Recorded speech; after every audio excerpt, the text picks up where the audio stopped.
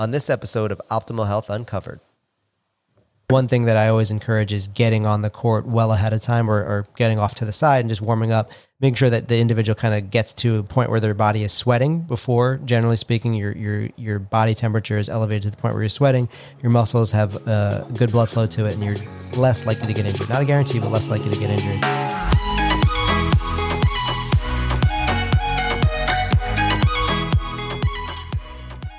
Thank you, everyone, for joining us for another episode of Optimal Health Uncovered. I am Mike. I'm back on the podcast, thankfully. I was afraid that you guys have gotten rid of me, but I'm very thankful to be here.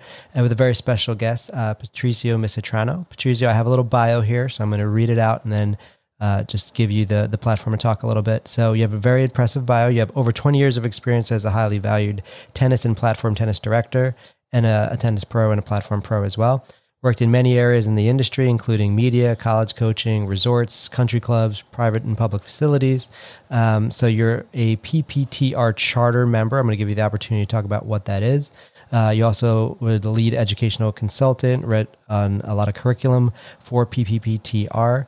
You've been a member of many country clubs in our area. We've known you from a few different things, and we're lucky enough to be involved in some events with you. So I'll give you the platform a little bit. If you don't mind telling us a little bit about your background, kind of what got you into just racket sports in general.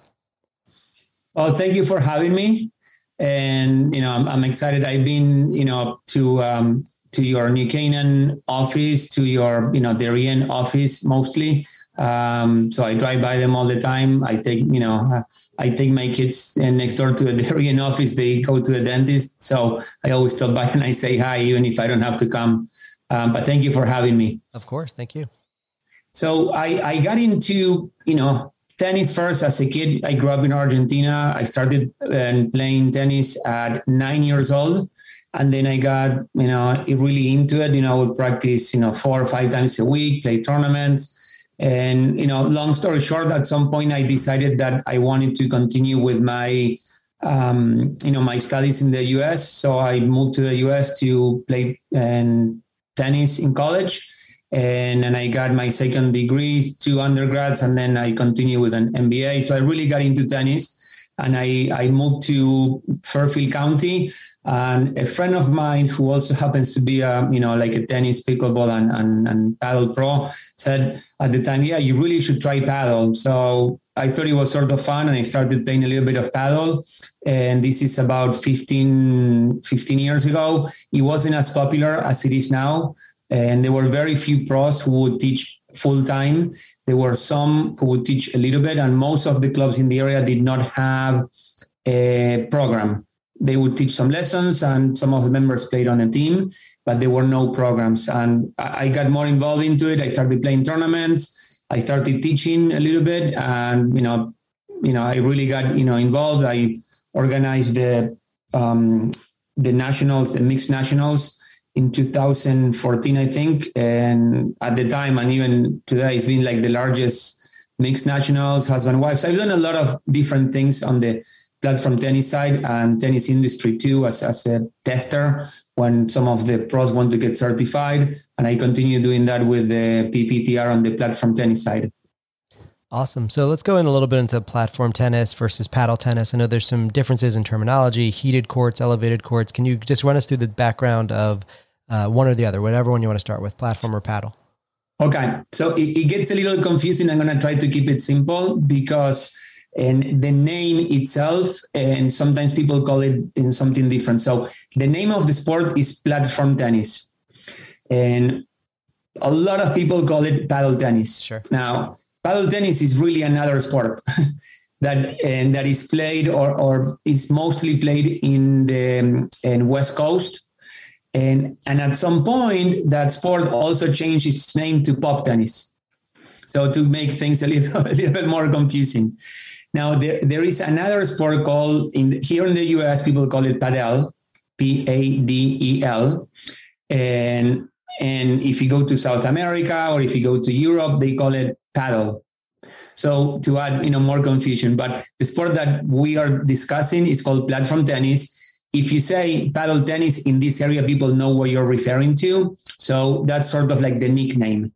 Paddle or paddle tennis is sort of like the nickname. You're okay if you say paddle or paddle tennis, people will understand.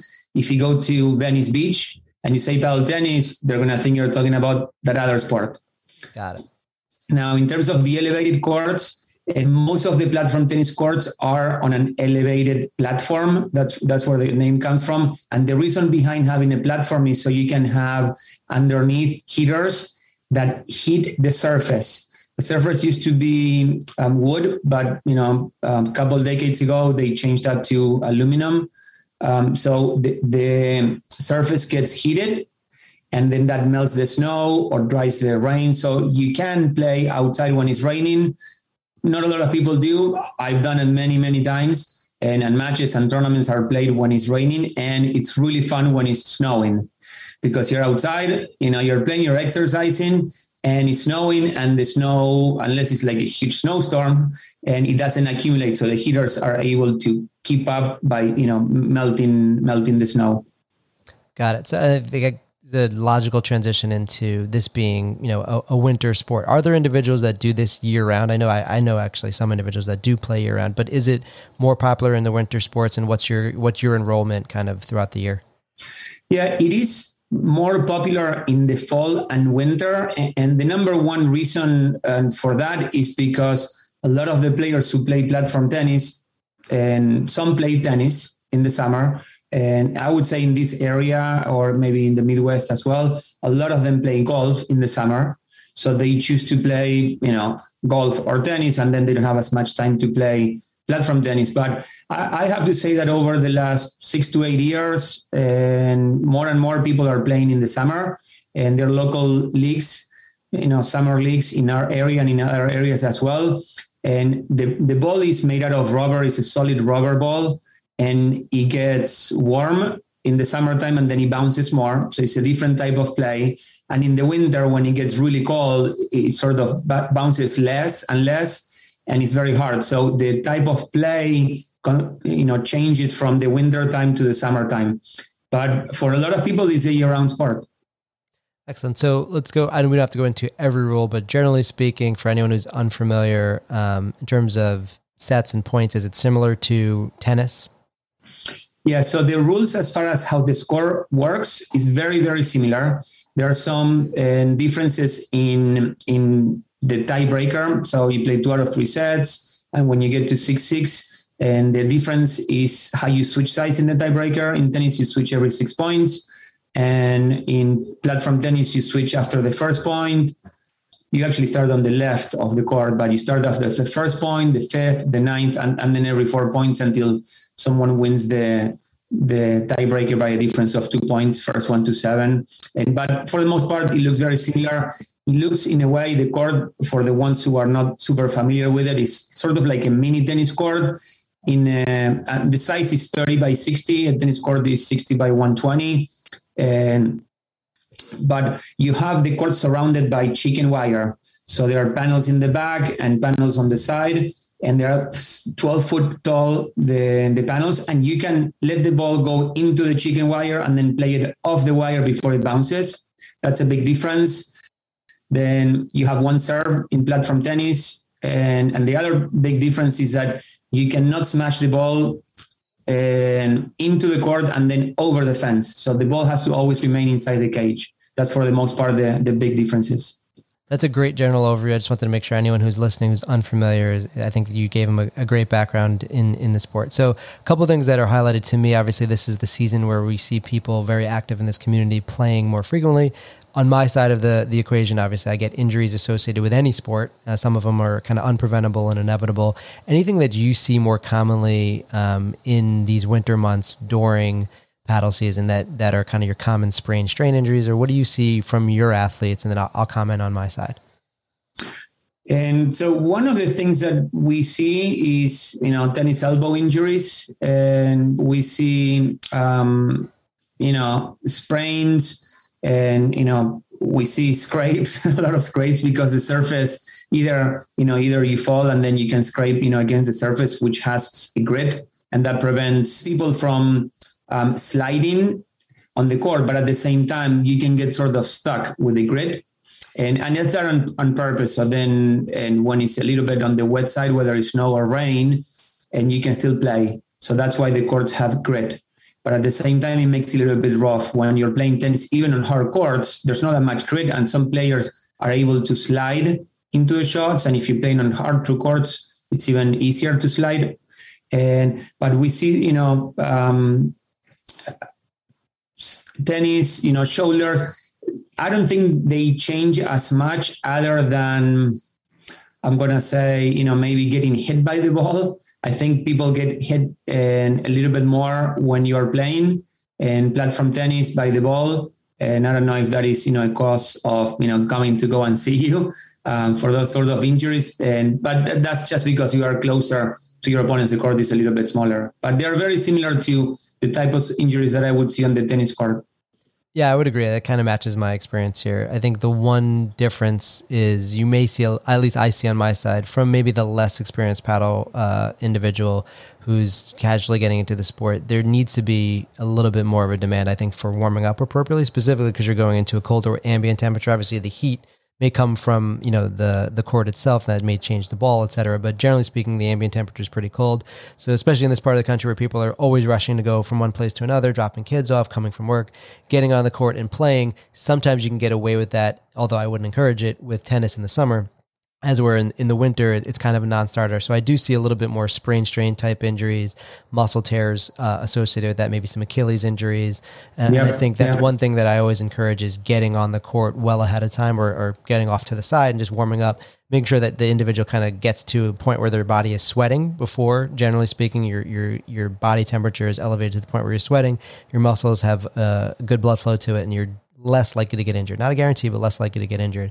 What do you do with your athletes when you're working with them? Do you do a general kind of dynamic warm up before they're on court? So what when you mention about, the warm up and people, running, from one place to the next and then getting, to the lesson or to the clinic or to the matches on time or like 2 minutes late and not having the time to do a proper warm up is something that I try to encourage everyone to extend their warm-up as much as possible. Ideally you would show up there, 10 to 15 minutes, you do a little dynamic warm-up and then, you start warming up your shots but we know that that's, for some it's hard to do because you have limited amount of time. And so when it comes down to matches, I always encourage them to get there 30 minutes early, to do their warm-ups, nice and easy. And that's one of the things that most players don't like to do because they think it's sort of a waste of time. And especially when it's not so much in a match, but when, you're taking a lesson and they're like, oh, I'm wasting my time doing this warm-up. I always try to still coach them while we're warming up, but it's so, so important. And I like to right away after we do, like 5 to 10 minutes of just nice and easy warm-up, all the shots, not only drives and volleys, but lobs and overhead. So you can warm up different muscles because if you only hit drives because you want to warm up your drives and then you don't warm up the overheads or you don't warm up the serve, you don't warm up the lobs, then you're using different muscles to hit different shots. But I like to play points, nice and easy. So you start moving a little bit as you're warming up. And ideally, I would encourage everyone to do a dynamic warm-up. But if not, I try to use let's start playing points. It doesn't matter. I usually try to play it based on time more than to play to a specific number to make them move and, to start having fun as they're warming up because the warm-up is the part that most players don't like. And I think it's very, very important. Yeah, it's vitally important. It's the same thing that we get on the therapy or training side here. If someone's coming in for a personal trainer, we generally say, if you want to get that 10 minutes of warm up in ahead of time, that's fine. But either way, we're going to carve it out into your session because if you're, feeling like you're wasting time, it's even more of a waste of time if you get injured and then you're not able to come in for a couple of weeks. So I echo that to the athletes as well. It's really important, especially in those winter months for sure. Is there anything about the nature of a shorter court where people maybe a little less experienced, a little bit more stop, start, jerky? I hear it can be hard on individuals' knees as they're first starting out, maybe some court management, any technical aspects where you're finding more injuries maybe associated with people not being as familiar with the sport as they need to be? And so one of the shots that I would say it could lead to some sort of injury. Well, if you don't use the proper technique, that definitely is going to, hurt. And, and on the overheads, the tennis overheads tends to be as, a high point of contact, and then you're smashing the ball down. On the platform tennis side, there are different types of overheads, but for the most part, is the point of contact is a little bit lower. And the idea behind a lower point of contact is trying to keep the ball lower on your opponent's side. Because if you hit down too much, then the ball is going to bounce up. And then you give your opponents a chance to drive the ball down at your feet. So the point of contact on platform tennis on overheads is a little bit lower than in tennis. So sometimes people tuck in their elbow close to their hip, and then they're using their elbow too much, and that, causes some elbow pain. So the point of contact should be close to their head with the elbow higher and not so close to their hip. I don't know if that makes sense for people listening. Yeah, no, that makes perfect sense. I think biomechanics and just how the individual is using their body, where the same thing in tennis is using that racket, using your wrist, everything kind of as a mechanism to hit the ball, but it's not necessarily where you're generating power. The power is generated by moving your hips, moving your torso, and kind of just getting to the ball in appropriate time and cadence. So it's definitely important. Anything with the grip or the racket that you're noticing that could be different? Is the reverberation off the racket a little bit harder because it's colder? Anything that you've noticed that from that standpoint?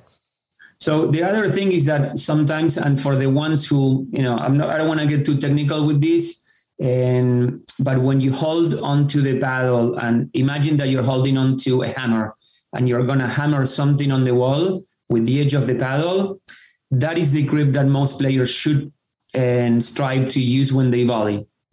Sort of like this, and then you're going to make contact with the back end of your hand or the paddle.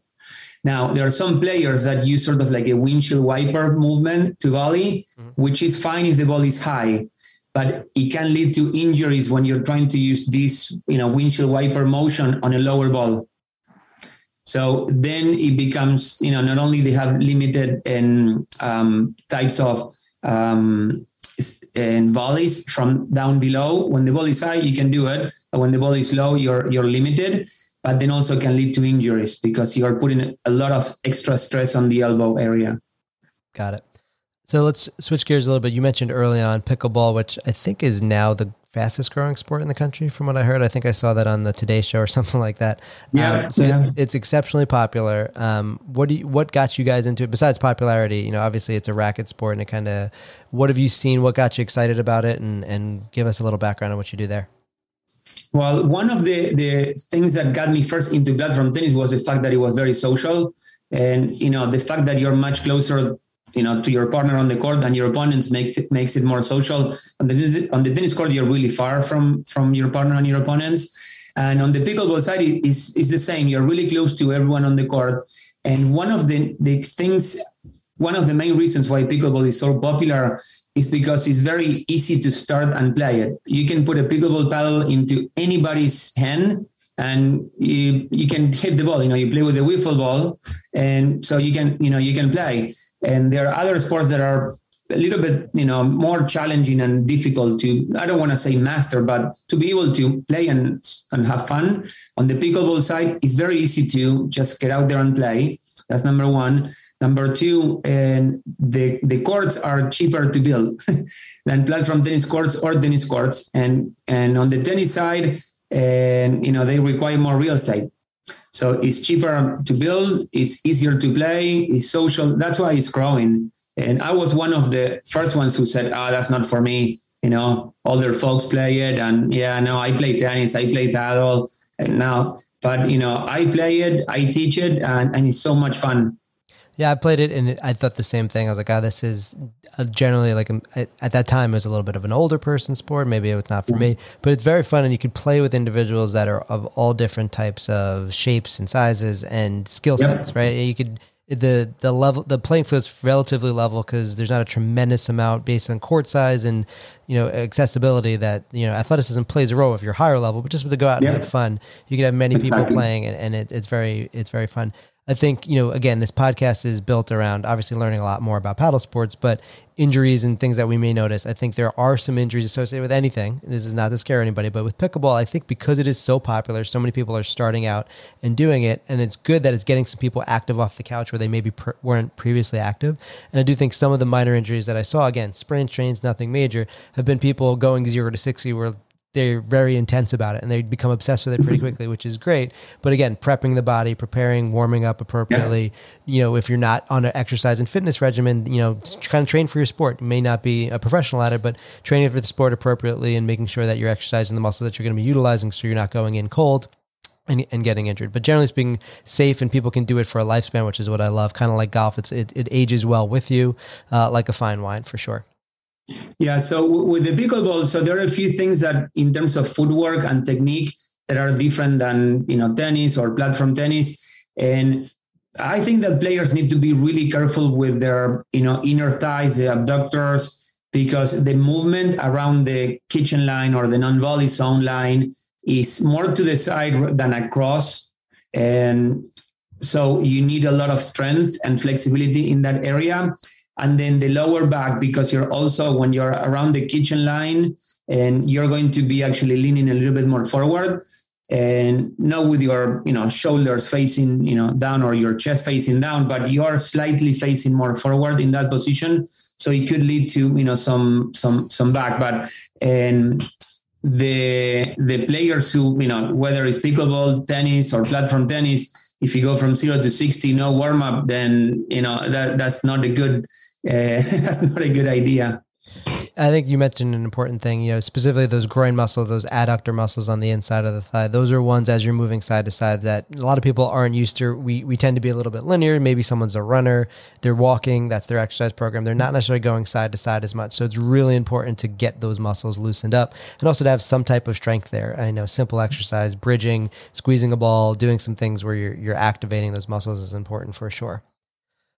Anything that we haven't touched on there's tons, but anything from a common injury standpoint or anything that you're noticing, how we can help you on the therapy and fitness side of things as a pro, and maybe we could talk about that relationship a little bit more.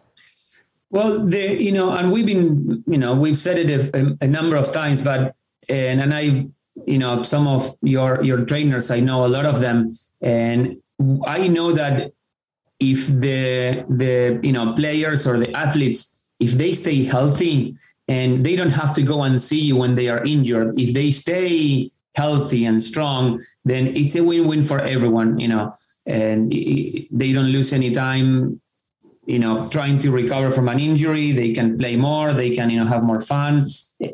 I think it's so important that the players do those two things, that they stay and working out and exercising and trying to get strong when they are healthy, and that they really take, that they take seriously the warm-ups before they play any sort of sport. Like, if I'm playing golf, then I'm going to do a little bit of a different warm-up. If I'm going out for a run, I'm going to be doing a little bit of a different warm-up if I'm playing tennis or pickleball or platform tennis. But to keep, telling everyone, hey, you need to do this. This is really, really important. Yeah, I think you touched on a lot of key features. The things that I'd be remiss if we didn't talk about, because we talk about it a lot ad nauseum on this podcast, is, fueling your body appropriately. So nutrition and hydration is key. A lot of people, because they're not in a summer environment, not in an ambient temperature that's 95, they're not drinking as much water in the wintertime. Really important. You still need to hydrate just as much as you would year round. Natalia actually just took a sip of her water as I'm saying this. So going out into a cold court doesn't mean you don't need to hydrate. So a lot of underhydrated individuals could get injured as well. Making sure you're fueling your body appropriately, a little carbohydrates before, protein afterwards. Just a basic balanced diet is important as well. And then knowing when not to do things, whether it be exercising with me on the training side or whether it be going out on the paddle court.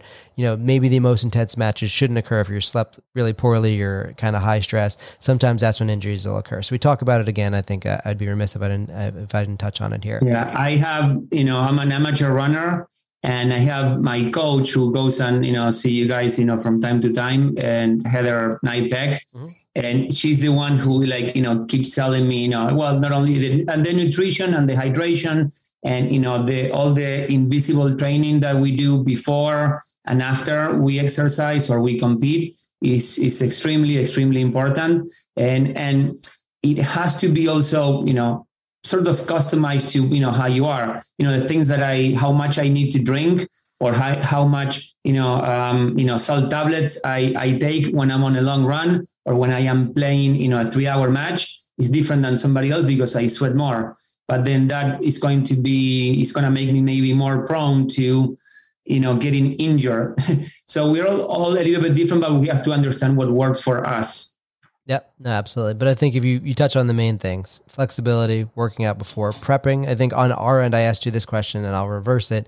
What we can do on the training and therapy side of things is making sure that if someone is getting injured and we're hitting all the boxes on our end, they're exercising well, they're sleeping, they're, recovering well, they're doing everything well, but they're still getting injured on a regular basis. It's probably something with their mechanics, and we'll take care of what the body can do, but we don't mess with the things that you're really good at, right? And and if it's running, getting Heather involved, and getting a team approach to this professional, whether it be paddle pro, tennis pro, and then on my professional side, the physical therapy and training side, that's the best balance. So we'll kind of enhance what the body can do, but we're only going to give you the tools to go into a training session with you and really have an enhancing lesson. So I think that team approach has worked time and again.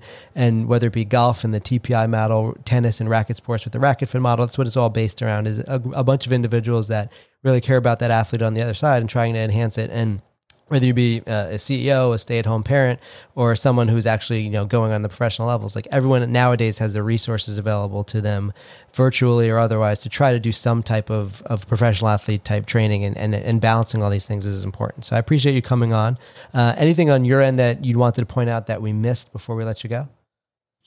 No, I think we covered, a lot of different things, and I like the idea of thinking this, as a sort of like a team for that, high school athlete or college athlete, or, someone who doesn't compete as much, but, think about a team of people who are going to help you become as good as you can be.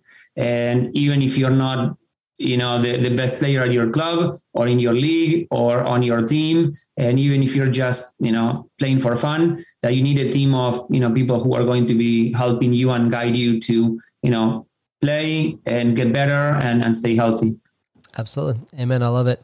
I think everyone, thank you for listening. Hopefully you can give us a shout out on some social media if you're enjoying it. If you have a specific request on what you'd love us to talk about, feel free to reach out at, what's the email?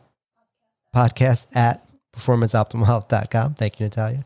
Patricio, I really appreciate your time. This was great. I know we can go on and on, but I think for our listening audience, we'll kind of stop it there, and appreciate you. Well, thank you for having me. Of course.